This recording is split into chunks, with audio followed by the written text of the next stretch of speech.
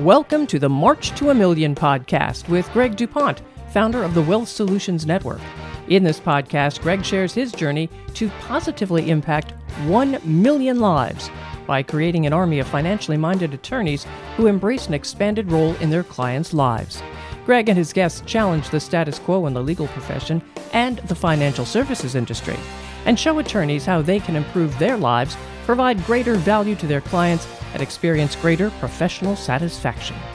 Join us in this movement and strengthen your business by learning how to solve your clients' most pressing financial problems. Hello and welcome to the inaugural episode of March to a Million with Greg DuPont. The idea behind this show today is to have you get a good glimpse into who Greg is, really what March to a Million is about, and what to expect from this podcast and episodes to come. So, Greg, welcome to the show. Matt, I am so excited to be here today. Thank you for having me, and I'm looking forward to this journey together. Me too. So let's talk about, why are you doing this show? What is the philosophical basis to this idea of March to a Million, and how did you come up with that name? It's a long story, but we're going to make it longer, right? The March to a Million is a challenge that I set out for myself 4 years ago now, that I wanted to positively impact 1 million lives by the time I reached the age of 65 on September 30, 2030.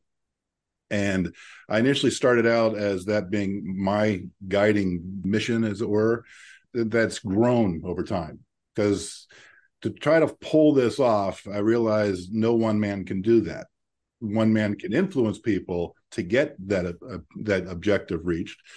And that vision has led me to where we are now, which is where I am using this vehicle and others to try to build an army of financially minded professionals, attorneys specifically like myself, so that they can take a position of leadership for their clients and improve their lives by providing single point responsibility and solutions for their financial, tax, legal needs, all under one role, as I call a financial advocate. Why is this so needed?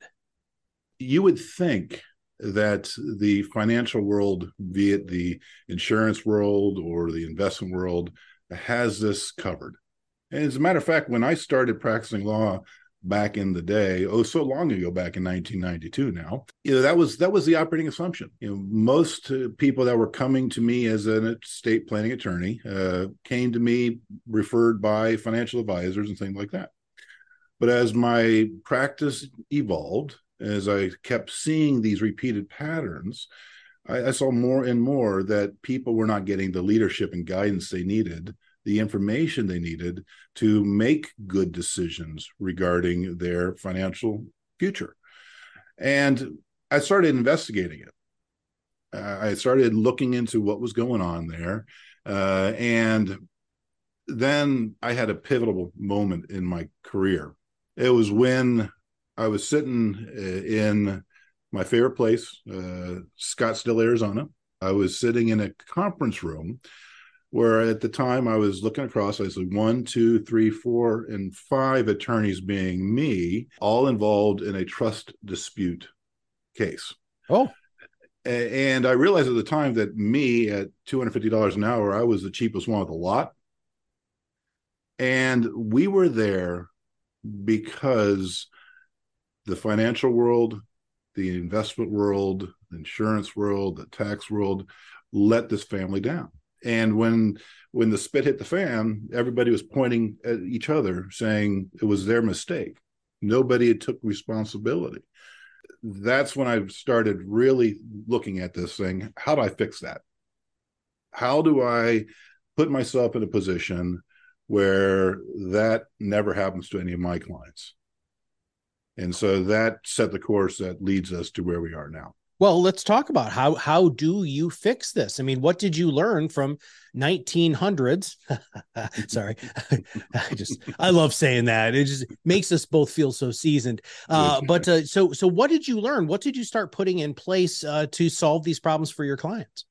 So when I made that decision back then that I was not going to let this happen to my clients, I started reflecting upon all of the bad coffee meetings, bad lunch meetings, some bad dinner meetings with guys from the financial world that wanted to have access to my client base.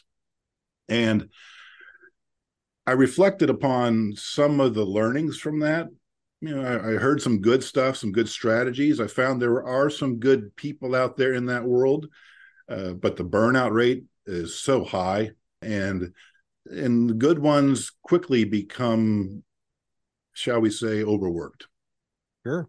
I wanted to find a way to fix that. And so I took a sabbatical from my law practice for a few years. Joined a financial planning and national financial planning and mutual fund firm, spent a few years inside the belly of the beast. When I was there, it showed me why I had observed what I had observed outside. Meaning, I came in with a crew of about a dozen people, and over the course of a couple of years, 10 of them washed out, and 2 of them barely survived. I only survived because I had the law practice in the background. It's hard to go from a nice, comfortable 6-figure law practice to, as I'm sure you've seen with other people you've talked to, basically slave wages for starting in the financial world. So I was able to buy time with my other profession and build it out. And came a time when I saw the limitations of working within that corporate structure, how that would negatively impact my ability to deliver solutions to my clients. And at that point in time, I went out, became independent, formed what now is a constellation of companies. I've got my registered investment advisory firm so that I have access to all of the solutions that investors need without having a corporate overlord saying, you must push this product. Similarly, I have an insurance firm that is also independent so that I can do the same thing. And I have a tax preparation firm so that I'm able to give people tax advice and have, confidence in what's going on with that. So then I've also got my law firm where I am a financially minded attorney doing estate planning, tax, et cetera. And so all that stuff comes together, and to pull it together, I took the additional training to become a certified financial planner. Part of the mission of this podcast, of this outreach, is to get other attorneys to understand that the path that I went through, they do not need to go through. Technology has changed. The systems have changed. Our mission has built the structures, the tools, so that other attorneys can rely upon our back office. All they need to do is get the right licensing to be fully compliant, but we can help them pursue this vision. And, you've heard this whole thing called ChatGPT. That's going to affect so much, that technology. The things that I can do now from a financial advisory perspective, from a planning perspective, the computing power that I'm able to access now, I didn't have 3 years ago. Nobody had 5 years ago. What's it going to look like in a couple of years? And so the core message, when we're thinking about what the consumer needs and how do we deliver it to them? Well, that is something that the consumer needs somebody that they can trust, that can provide that leadership and guidance and give them the solutions they need. You said that the attorneys need to have specific licenses. Do you mind if we kind of dive into that very quickly? Sure. There's a lot of people out there that have gone about this the wrong way. And tried to skirt around the registration requirements under the auspices of I am a attorney. I can guide people. I can give them information, and I can get a referral fee and things like that. There's no reason to play that game. The reality is the licensing requirements for most people, a reasonably intelligent guy can get an insurance license in the matter of a couple of weeks for a couple $100. Have you heard about this thing called the fiduciary standard? I have. Yeah. But I don't know. Hold on. Now, I don't know if our audience has. So why don't you expand on what the fiduciary standard means?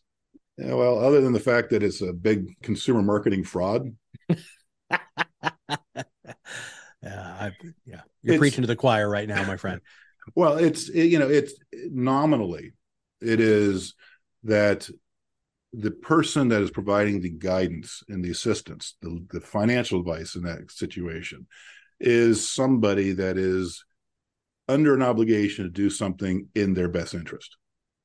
And that is absolutely a core tenet of what we do here. I say that if you're going to be an attorney in the role where you are providing financial advice in addition to having a relationship with the client, then you are a fiduciary times 10, because you are in a position of a disparity in knowledge and all that stuff that we talk about in the law. But as it comes to the financial world, the fiduciary standard, being a fiduciary, essentially means that financial advisor has taken the lowest level of licensing and testing that the industry requires. That means they can't charge a commission, they charge an asset and management fee. But the consumer thinks that is something that they can rely upon, that this person is a quote unquote fiduciary, but it's a bunch of malarkey from the marketing perspective. Getting back to the licensing, so they need to get their life, health, and annuity license depending on the state. Are there any other licensing requirements that you ask attorneys to get in order to really work well within the system? So if they are going to talk about investments, then they get what's called a Series 65, which is the fiduciary to become a investment advisory representative of a registered investment advisory firm. Now, there's a whole nother way that people can have solicitor relationships and those type of things that some people choose to use. But at this point in time, if that is where the attorney wants to go, then that's my recommendation, because it's got the best kind of concise training of what the regulatory environment is.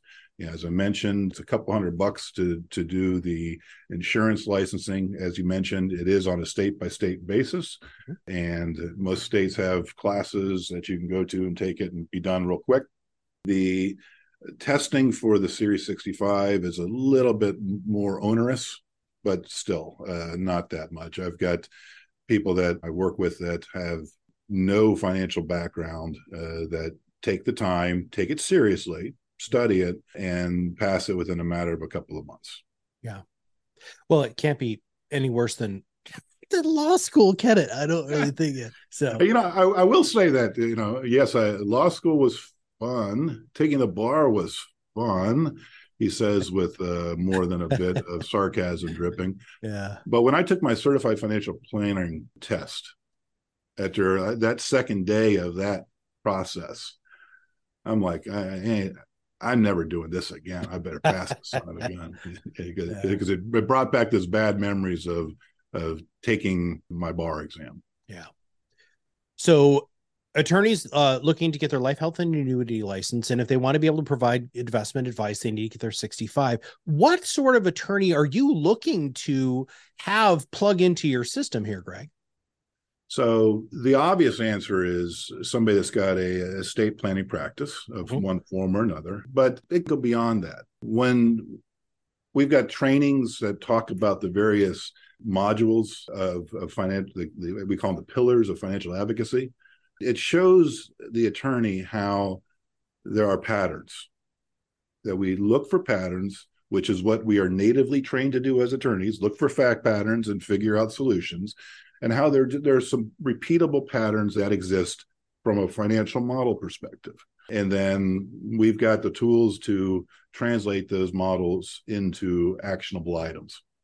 So the attorney that is well suited for this type of a program is one that has a good consumer presence with people that have money, right? Sure. And I'm not talking about millionaires and billionaires. They got their own family offices that work with that stuff. But your run-of-the-mill consumer next door. Mm-hmm. I got in this business to help people like my family.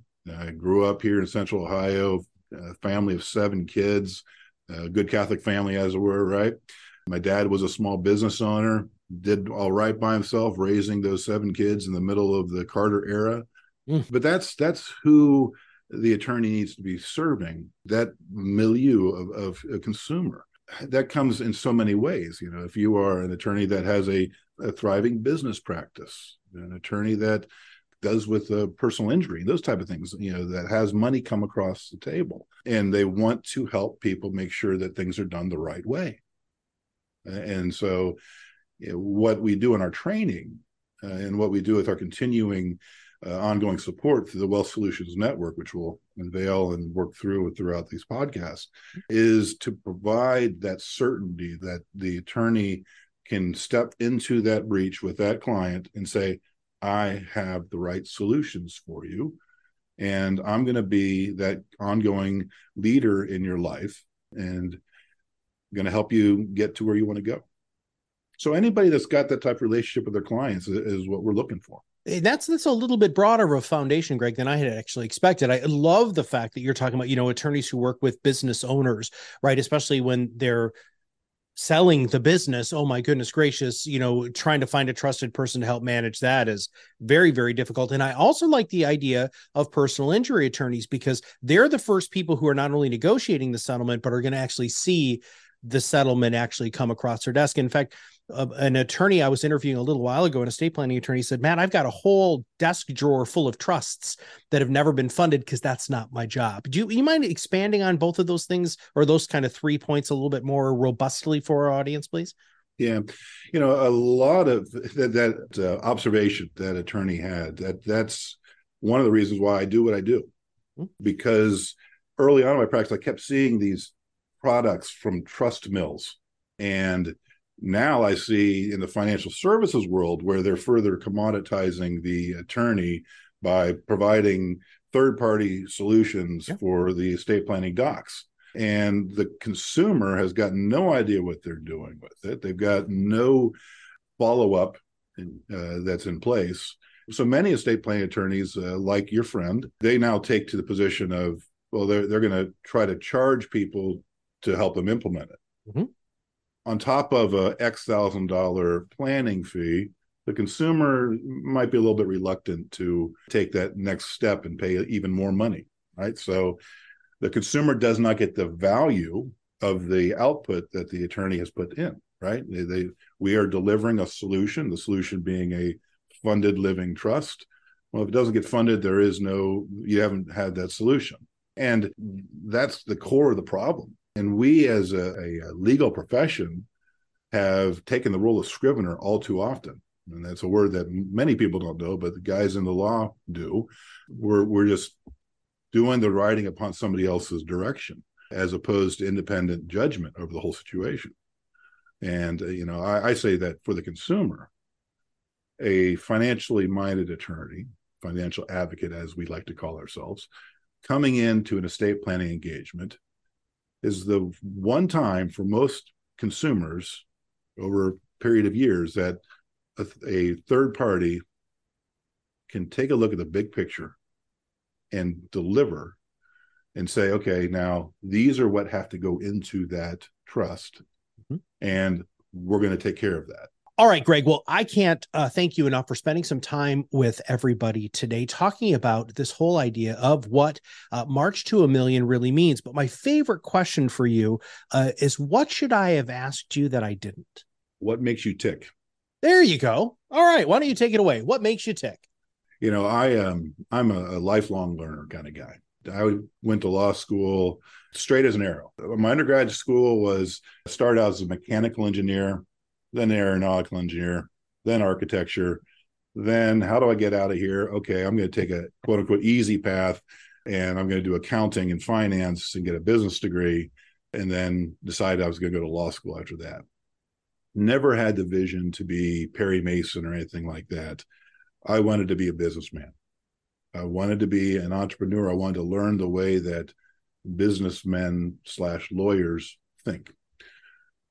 I hung up my shingle right out of law school as an estate planning, tax, business attorney, and continued to follow the path of coaching and guidance. And that's what got me to my commitment to March for a Million. This whole idea that I think you mentioned compartmentalization. The whole idea that the consumer is fed by these silos, the insurance silo, the investment silo, the legal silo, and the tax silo, and each one says, I can't do the others. And each one also says, give me all of your money in one way or the other. Yep. When the consumer just needs to have a guiding force that can help them make good decisions. That's what drives me. It's what excites me every day, getting up, trying to figure out new ways to deliver that. In the words of Dan Sullivan, a strategic coach, that's my unique ability. That's where my passion is. And that's what I'm trying to bring to people through this podcast and other outreach. And we're going to dive in much more deeply in future episodes about what that outreach looks like, what the education and support that you provide with your services there. So, Greg, I want to thank you very much for everything that you're doing for our audience. And for those people who are listening, just make sure you stay tuned, because it's going to be very important for you to find out all of the wonderful opportunities that you have in working with Greg and his team so that you can truly be that advocate your clients need. So for Greg, this is Matt Halloran, and we'll see you on the other side of the mic very soon. Thank you for listening to the March to a Million podcast. Click the follow button to be notified when new episodes become available, and get in touch with our team by visiting our website at www.wealthsolutionsgroup.biz, or give us a call at 614-432-8065. The information covered and posted represents the views and opinions of the guest and does not necessarily represent the views or opinions of Wealth Solutions Network. The content has been made available for informational and educational purposes only. The content is not intended to be a substitute for professional investing advice. Always seek the advice from qualified financial service providers with any questions you may have.